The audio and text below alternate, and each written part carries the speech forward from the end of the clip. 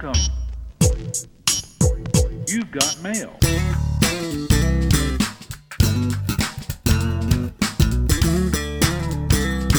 Hey folks, welcome to another edition of Tech Stream. My name is Seth Everett. His name is Shelley Palmer. One day we're going to switch. He's going to be Seth Everett. I'll be Shelley Palmer. But until then, we are here with another episode of Tech Stream. And, you know, I try to have some brevity as we start because this has been a real trying last couple of weeks. It has been really, really difficult. There have been multiple mass shootings at the time of this recording. And there could be more mass shootings in the time it takes from the time we record to when this episode gets posted. That's how scary a time that it is. And we're not here to talk about guns. That's not the subject that we were going to get. But in most of these circumstances, social media plays a role. In some of these instances, Shelley, the villainous gunmen, and they've all been men. So in this circumstances, they're gunmen. They've been posting online what they're about to do. Yeah. And what my argument has always been, and I don't know how to do it, but if I go on Facebook and write, I'm about to shoot my grandmother, there should be police at my house. Yes, there should be. But we don't live in a state like that. We don't live in a police state. We don't live in a totalitarian environment. We don't live in a place where the government can tell you what to say or do. And of course, the argument is you can't cry fire in a crowded theater. And there is definitely a line when you're threatening bodily harm and it's a credible threat. Yeah, people should go and stop that. And I think everyone agrees people should go and stop that. But how do you monitor it? There's so many posts. There have been millions of posts in the time we started this podcast. That's right. And as you and I have talked about so often on this podcast, AI is not up to the task. You're not going to be able to understand the context. And human beings are amazing, Seth. When you start understanding and people don't want you to understand, they invent code words and they invent code phrases. And there are I'm on one of the boards at the ADL, the Anti-Defamation League, and it is amazing the dialect and dialogue that goes on and the lexicon of things that you think are just banal, ordinary statements that are code to a subgroup of individuals who are hateful.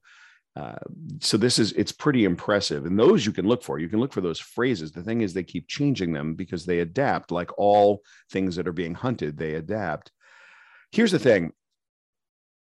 I'd love to talk about the technology that is available for parents, because the thing that's most disturbing, and everything about the mass shootings in the last couple of weeks have been disturbing. There's nothing that's not disturbing about it. But one of the most disturbing things is that every one of those shooters was under the age of 21. These are kids. And they are responsible for their actions 100%. And I'm not one of the people who are going to get up here and say they're not responsible, or that it's video game violence, or it's social media. 18, you're tried as an adult. But these people are responsible for the actions their actions, and end of story. And what caused it, it's going to be different for each individual. I'm not a mental health expert. Clearly, you're not of right mind if you go in and kill people, especially just willy-nilly shooting people you don't know. This is pretty hardcore crazy. As a parent and a grandparent, I often wonder about how to parent in the 21st century and to grandparent in the 21st century, because so much of the interaction that my children and grandchildren have and have had their whole lives has been online. And there are two different ways to look at this. You can monitor with intent to restrict and guide, and you can spy. Those are the two different ways that you can parent. So native to iOS and all of the Apple operating systems, and native to Android, are tools that you can use native, like just go into the settings, limit screen time. There are some for-pay apps that are not very expensive, like Net Nanny, that will allow you to to parent your kids. Okay, you can't use the phone between this hour and this hour. And for younger kids, that kind of monitoring, that kind of restriction, depending on the kind of parent you are, might be the right thing to do. Then there's a whole other layer of tools, some that are for parents and, some that are for not parents. What I mean by that is there are tools like Bark and MSpy and WebWatcher, which are legitimate parenting apps. And here you can pretty much see everything depending on what it is, which of these apps you're using and what level you decide to pay. And again, they're all between $5 and like $20 a month, depending on what you want. There's family plans. I'm not shilling for any one of them, but you can look at SMS, like, text messages and even deleted texts. You can get into the camera roll. You can look at the web history. You literally can spy on your kid. Now, I'm not advocating that in any way, but I can tell you from personal experience, one of my granddaughters, grade school, being really seriously bullied by her classmates. One little girl was particularly the instigator, and then they all sort of piled on. Now, if that was in real life, it wouldn't have been that hard to pick up, and it wouldn't have been hard for the teacher to sort of break up that kind of bullying or to stop it if it was in person. In person, they did what people used to do in small towns across the world when somebody was outcast. They shunned her, so she was just excluded from all the reindeer games. But online, she was being bullied. And the only way that we found out about it was that she showed her mom, hey, look at this text from so-and-so. And of course, my daughter, her mother went, into action, but you can't always do that. So if you need to understand the digital environment that your young child is in, call it, you're not supposed to really have a phone till you're over 9 years old, 10 years old, 11 years old. I would say 30 years old, but that, that's everybody's got their own sense of when you need a cell phone and also where you live, right? Are you far enough away where mom needs to get to you or dad needs to get to you or your guardian needs to get to you? Are you old enough and responsible enough? Like it's personal and unique for everybody. But if your child, who call it sub 18 years old, has a smartphone, has a tablet, and they're connected to the internet, they need to be guided. It's that simple. And there are tools to do it. And the question is, are you willing to do that as a parent? And what kind of parent are you? Every parent has to do it for themselves, and we can't tell people how to parent. But what we can do is provide the information that these tools exist. I'll tell you, just, you're in essence, you're fortunate that your granddaughter was able to see the negative texts and take it to her parent. Yeah. My daughter, I found out, has been talked smack about from people who are doing it in a private account. Oh, harder to deal with. Right. Because how do you know it? And then the person who told us, because they follow the private account, said, hey, they were saying some not nice things about a group of girls, and my daughter was one of them. But now if we say something, then there's a rat. And you have to worry about that. It's a very tangled web, and there's no black or white solution to this. These tools do help. The rule that I have, and this is just my rule, I'm not saying anybody that should, is I have their codes to their phones. I know the security code to their phones. And if I see something that is alarming in any way, I have the right to take it from them unannounced. So now let's play hypothetical, Seth. Sure. This is just you and me spitballing, Well, I'm not saying I'm an excellent parent. I'm just saying this is, you are. But this is how we've done it. And this but here's the thing. Exists. Your kid, my kids and grandkids are all of an age. Well, I have adult children who I don't need to care, I don't monitor. And then I have grandchildren ranging from 18 months to 13 years. And they're too young to fight back against everything you just said. The older granddaughter is 11 and 13. They have phones. Their mother has full rights, as you have full rights to daughter's smartphone and can get into, and she monitors them in a very responsible way. When your kid is 16 to 18 or 19 or 20 years old, none of that is possible. I mean, it gets harder, exponentially harder with each year of age that they ascend, right? Because it's really hard to tell your 17-year-old you want into their phone. Well, we'll see. It's right now, my oldest is 13. We'll see. So my point is, this needs to be a solid discussion, and there's some trust level, and it is super complicated. And so when someone says to me, I want to blame social media for what's gone on, yeah, it's like, I want to blame no one but the person who did the deed. But if you want to be in a position to stop it, then you've got to have a way to cross a line that none of us are comfortable crossing, right? It's not can AI, which it can't. Can AI figure this out? Take that off the table. No, AI cannot, not in our current science. Training sets and AI models, the training sets for AI and the AI models that exist today are narrow focused and relatively stupid and are very special purpose. It can be set to recognize a face. It can be set to recognize that the coast is clear to make a turn. It can figure out, it's very narrow focused. It can go find phrases. It can find patterns. You could think of AI as the best pattern matching. And if you think about it in context, just for one tech stream second, imagine you had a spreadsheet that was 10 rows by 10 columns. And on that spreadsheet was a description of your business that you're a professional at, whether you're in the marketing business or you're in supply chain management, like just 10 rows and 10 columns. You're a teacher with students. Doesn't make a difference what's in those 10 rows. Doesn't make a difference what's in those 10 columns. Just imagine a spreadsheet with 10 rows and 10 columns about something you deeply, deeply understand. If you look at it, you will be able to tell me, for example, if you're a marketer, oh, look, that's a couple, double income, no kids. This person lives alone.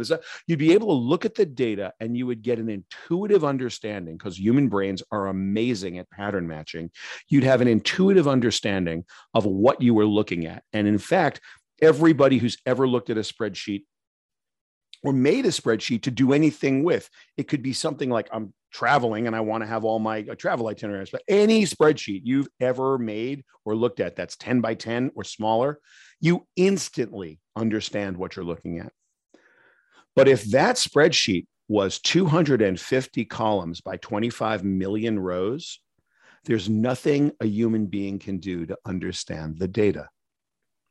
That's where AI comes in. That's where statistical machine learning comes in. It looks at massive amounts of data, or in quotes, big data, and it finds patterns that we would find because we can't find them at that point. So if you could imagine arranging a spreadsheet with all of the patterns of human interaction, it's not 250 columns by 25 million rows. No, but it sounds like Big Brother. It's an infinite number of rows and an infinite number of columns, and looking for those patterns, assuming you could find them, needle in a haystack. When you found them, what would you do with that information? There was a report on 9/11 that said we had the data, the security agencies in the United States had the data to have stopped this. What they didn't have was a way to understand it. Right? In hindsight, they can say, well, this red flag. And so what are the red flags technologically? And we don't have the technology to get there, which means that our best defense against sub 18-year-old mass murderers, sub 21-year-old mass murderers is digital parenting at a level that we're not comfortable with.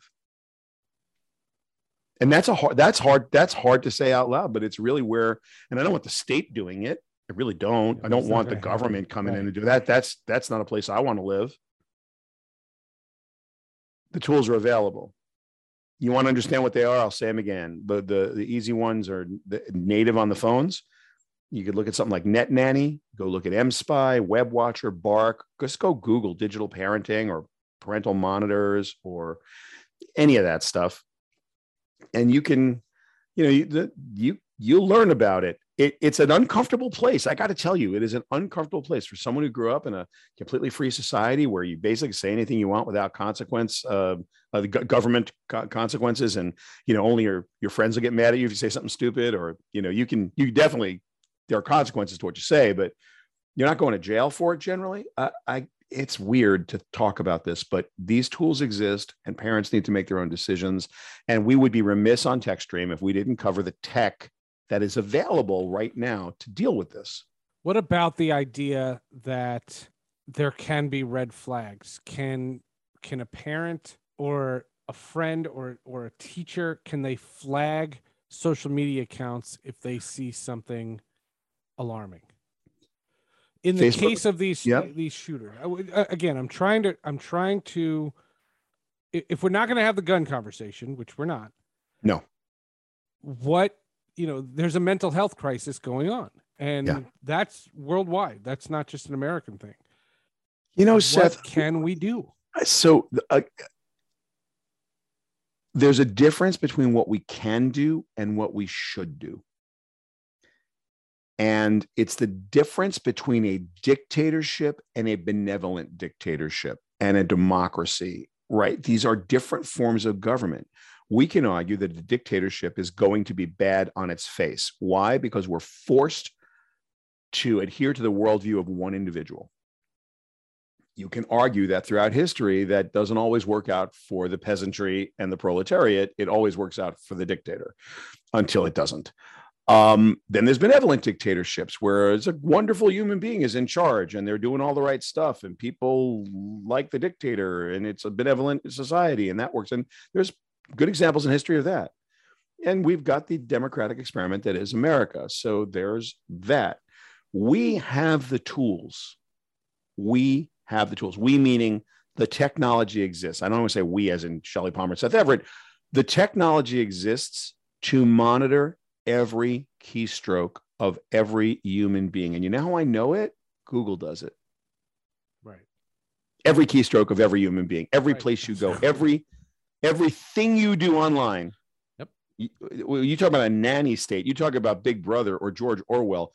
In George Orwell's worst nightmare, on the craziest night of George Orwell's life, as he's penning 1984 and trying to figure out, what a surveillance state really looks like. He had not thought up Google or Facebook or Amazon or Netflix or any big tech, right? So we know the tech exists. And now the question is... Use your superpowers for good. With great power comes great responsibility. Thank you, Spider-Man. Yeah. But the thing is, gathering data is not the same as turning data into action. And that's really important to remember that these are giant amounts of data. So making it actionable is a completely different thing than collecting it.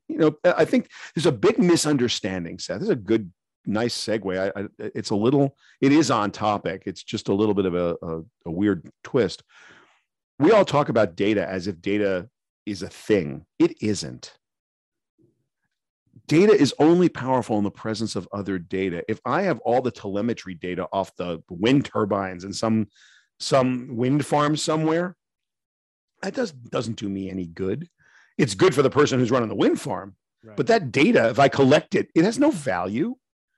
Right. So data, just data means nothing. But if I'm creating an enriched Seth Everett profile, what you do, where you go, what you eat, what you buy, what you watch, how are you, what's your browser history look like? If I'm creating an enriched profile of you, that becomes really valuable to somebody for something, mostly putting the right ad in front of you at the right time when you're most likely to buy something.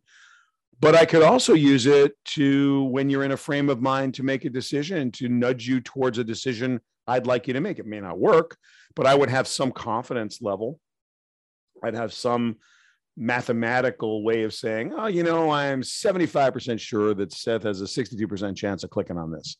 I wouldn't know you personally, and it wouldn't be like a thing where I'm like thinking about you. It would just be the statistics that say this is what the propensities are for you to do the following.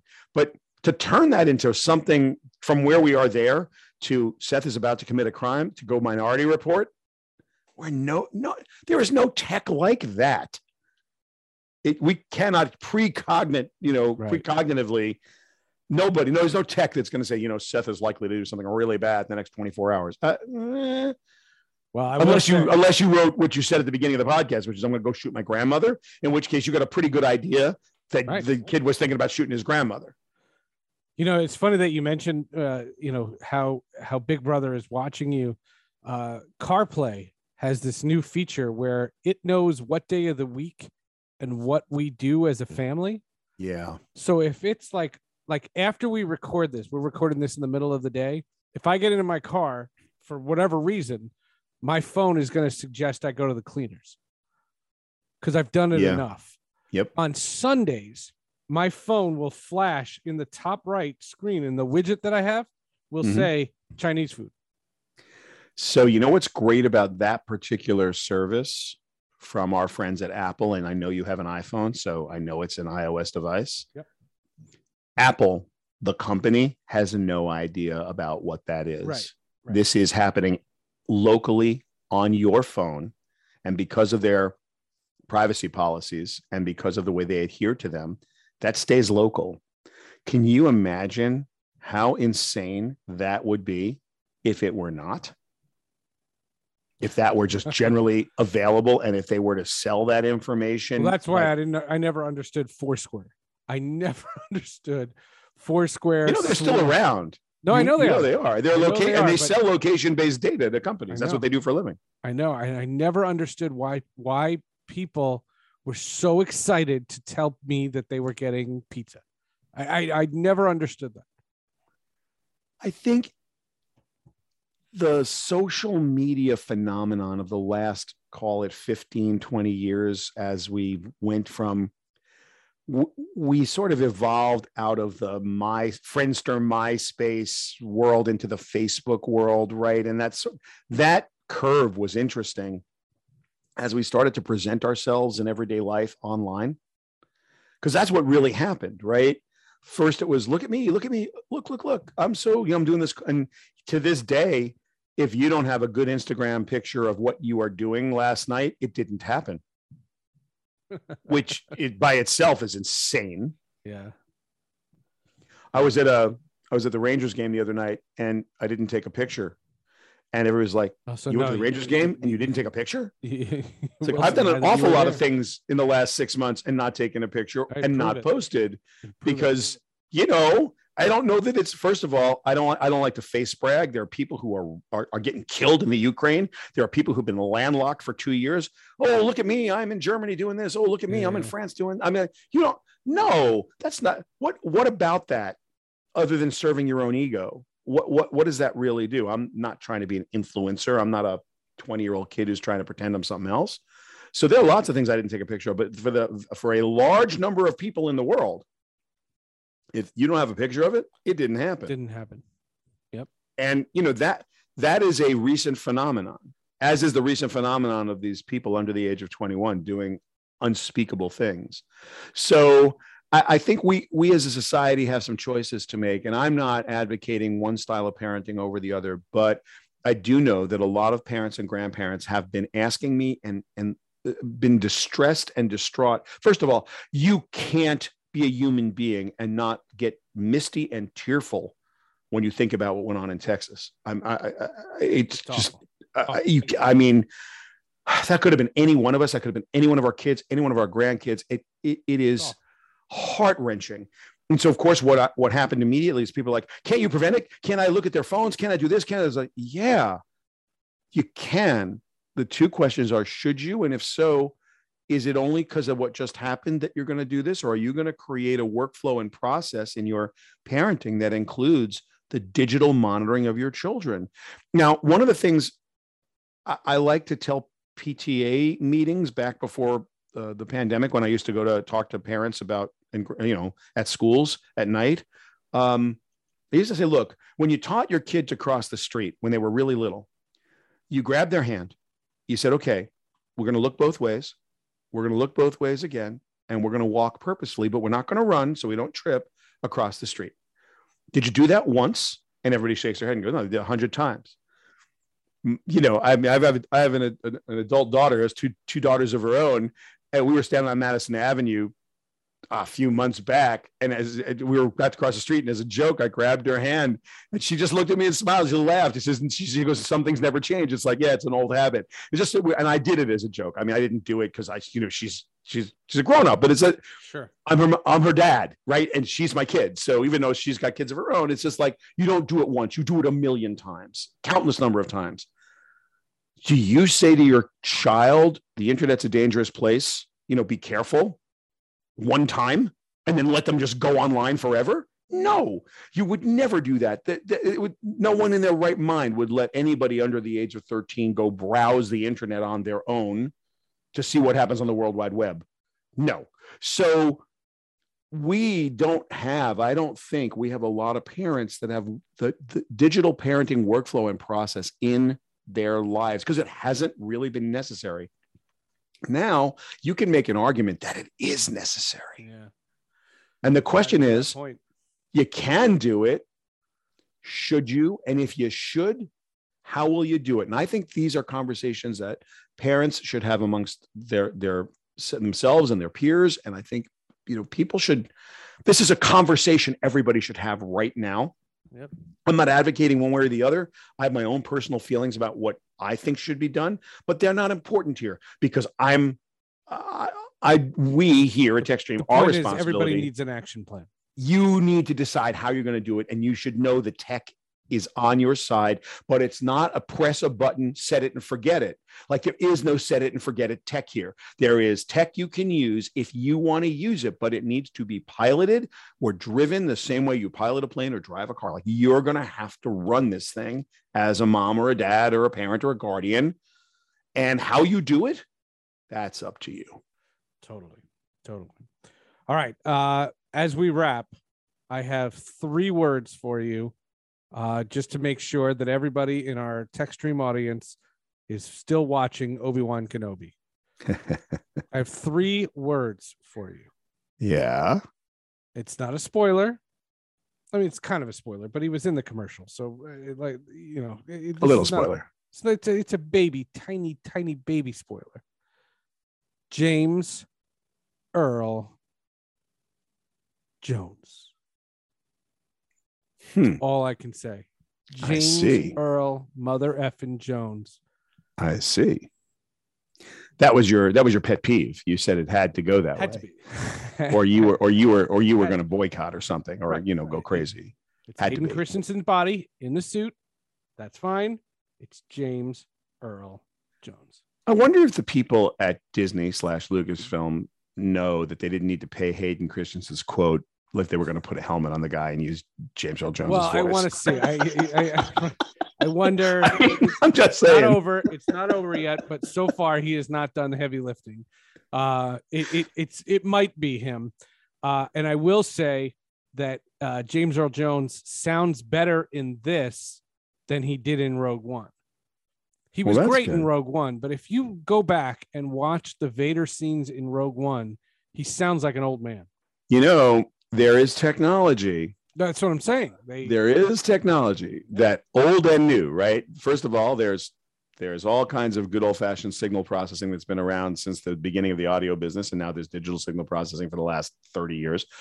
And there's AI that is particularly good at copying. Well, they're doing it with Mark Hamill. They're doing it with Mark Hamill in the Book of Boba Fett. Yeah, they did it, and now they're saying that they're not going to cast young people anymore. Right. And there's a really good joke about that because you have to see Obi-Wan Kenobi first. You can de-age, and that again, narrow purpose AI. It's got a very specific purpose. It's programmed to do a thing. It's programmed. It's trained to do a very specific thing, and it does it well. And that's just getting better and better and better. Right. And Vader in Rogue One is great. Don't misconstrue, but he sounds much better in this. Yeah. Like you can tell in the 7 years or 5 years since Rogue One, they have upgraded the technology. So I'll tell you what's Earl, interesting. MF and Jones. Yeah, in our CES this year was all virtual, and I wanted to use a quote by Carl Sagan, and of course Carl's passed away now many years. We synthesized, and he'd only ever written the thing down that I had wanted him to say. So we took still pictures and put them in a nice montage of stills, geez, really? And we synthesized his voice, and it is indistinguishable. That's from the real Carl Sagan. And when I say that's how we're going to host TechStream after we're gone. I think so. I'm going by the you give this a few more years, it's going to be amazing. That's on YouTube. It's actually it's ShellyPalmer.com. You just type in the Innovation Series Summit from this year, and you'll get to hear Carl Sagan read a beautiful quote about a very prescient quote of his. And it's long. It's a paragraph of Carl's writing that we brought to life using the same technology. So yeah, it's here, and and James Earl Jones is alive, but yes, but he's older than he was. Let's say when he did the first, in 1977 when he did the first Darth Vader, and now in the timeline of Obi-Wan Kenobi, we're only 10 years past that. So it is theoretically 1987. Supposedly the Obi-Wan Kenobi takes place 8 years before A New Hope, which that's one of the biggest gripes. Again, this is not spoiler stuff, but one of the biggest gripes is that Ewan McGregor turns into Alec Guinness in 8 years. That's got to be a hell of an 8 years. Maybe they age differently in that side of long ago in a galaxy far away. Right. You're right. I have that backwards. It is before. It's 10 years earlier. 10 before. Right. Right. Yeah. Because Luke and Leia are 10-year-olds basically. Kids. Yeah. They're kids. Okay. I just got that exact. Wow. Math, not my thing. Joke. So yeah, but he then he should sound even younger theoretically. Theoretically, but in Rogue One, which is also right before A New Hope. That's like Rogue a minute One before, takes right? place, 6 months before. Yeah. And then ultimately the final scene of Rogue One goes literally right into A New Hope. I mean, you can marry the last scenes of Rogue One and yes, that's what I said. It's like a minute before. That's what it goes right into each other. So if you think about the timeline, Vader is there, but when Vader is talking to Krennic, you can hear the strain in his voice. He just sounds older. He just sounds older. No one says when you're watching that goes, oh man, what's up with Darth Vader? No. What you're saying is how amazing is it that however old James Earl Jones is, he's still doing Darth Vader. Well, in this, all of that is exposed. Fun fact, James Earl Jones is wildly dyslexic and must memorize each of his lines. Wow. Even when he's just doing voice, huh? Wow. Wildly dyslexic. I was lucky enough to work with him as voiceover talent for several clients years and years ago. And we had to send the script in advance and we had to feed him lines. And if they, if he could memorize them, he would. Otherwise, you just fed them to him because he could not read them off the paper. One of the greatest voices of all time, one of the greatest voice actors of all time. I mean, distinctive, unbelievable, and one of the nicest human beings I've ever had in a recording studio, by the way, just anecdotally. Him and John Cleese, two best friends. Oh, and you know who else was amazing? Just to drop names just for fun. Sure. Fred Gwynn, may he rest in peace. What an because those guys, like they were like actors, they really loved voice acting, and clients who had real money would hire them, and they'd come in the studio, and we had all we could do to like not act like idiots with these guys in the studio. It's like, okay, don't ask for his autograph. Okay, it was that kind of thing, right?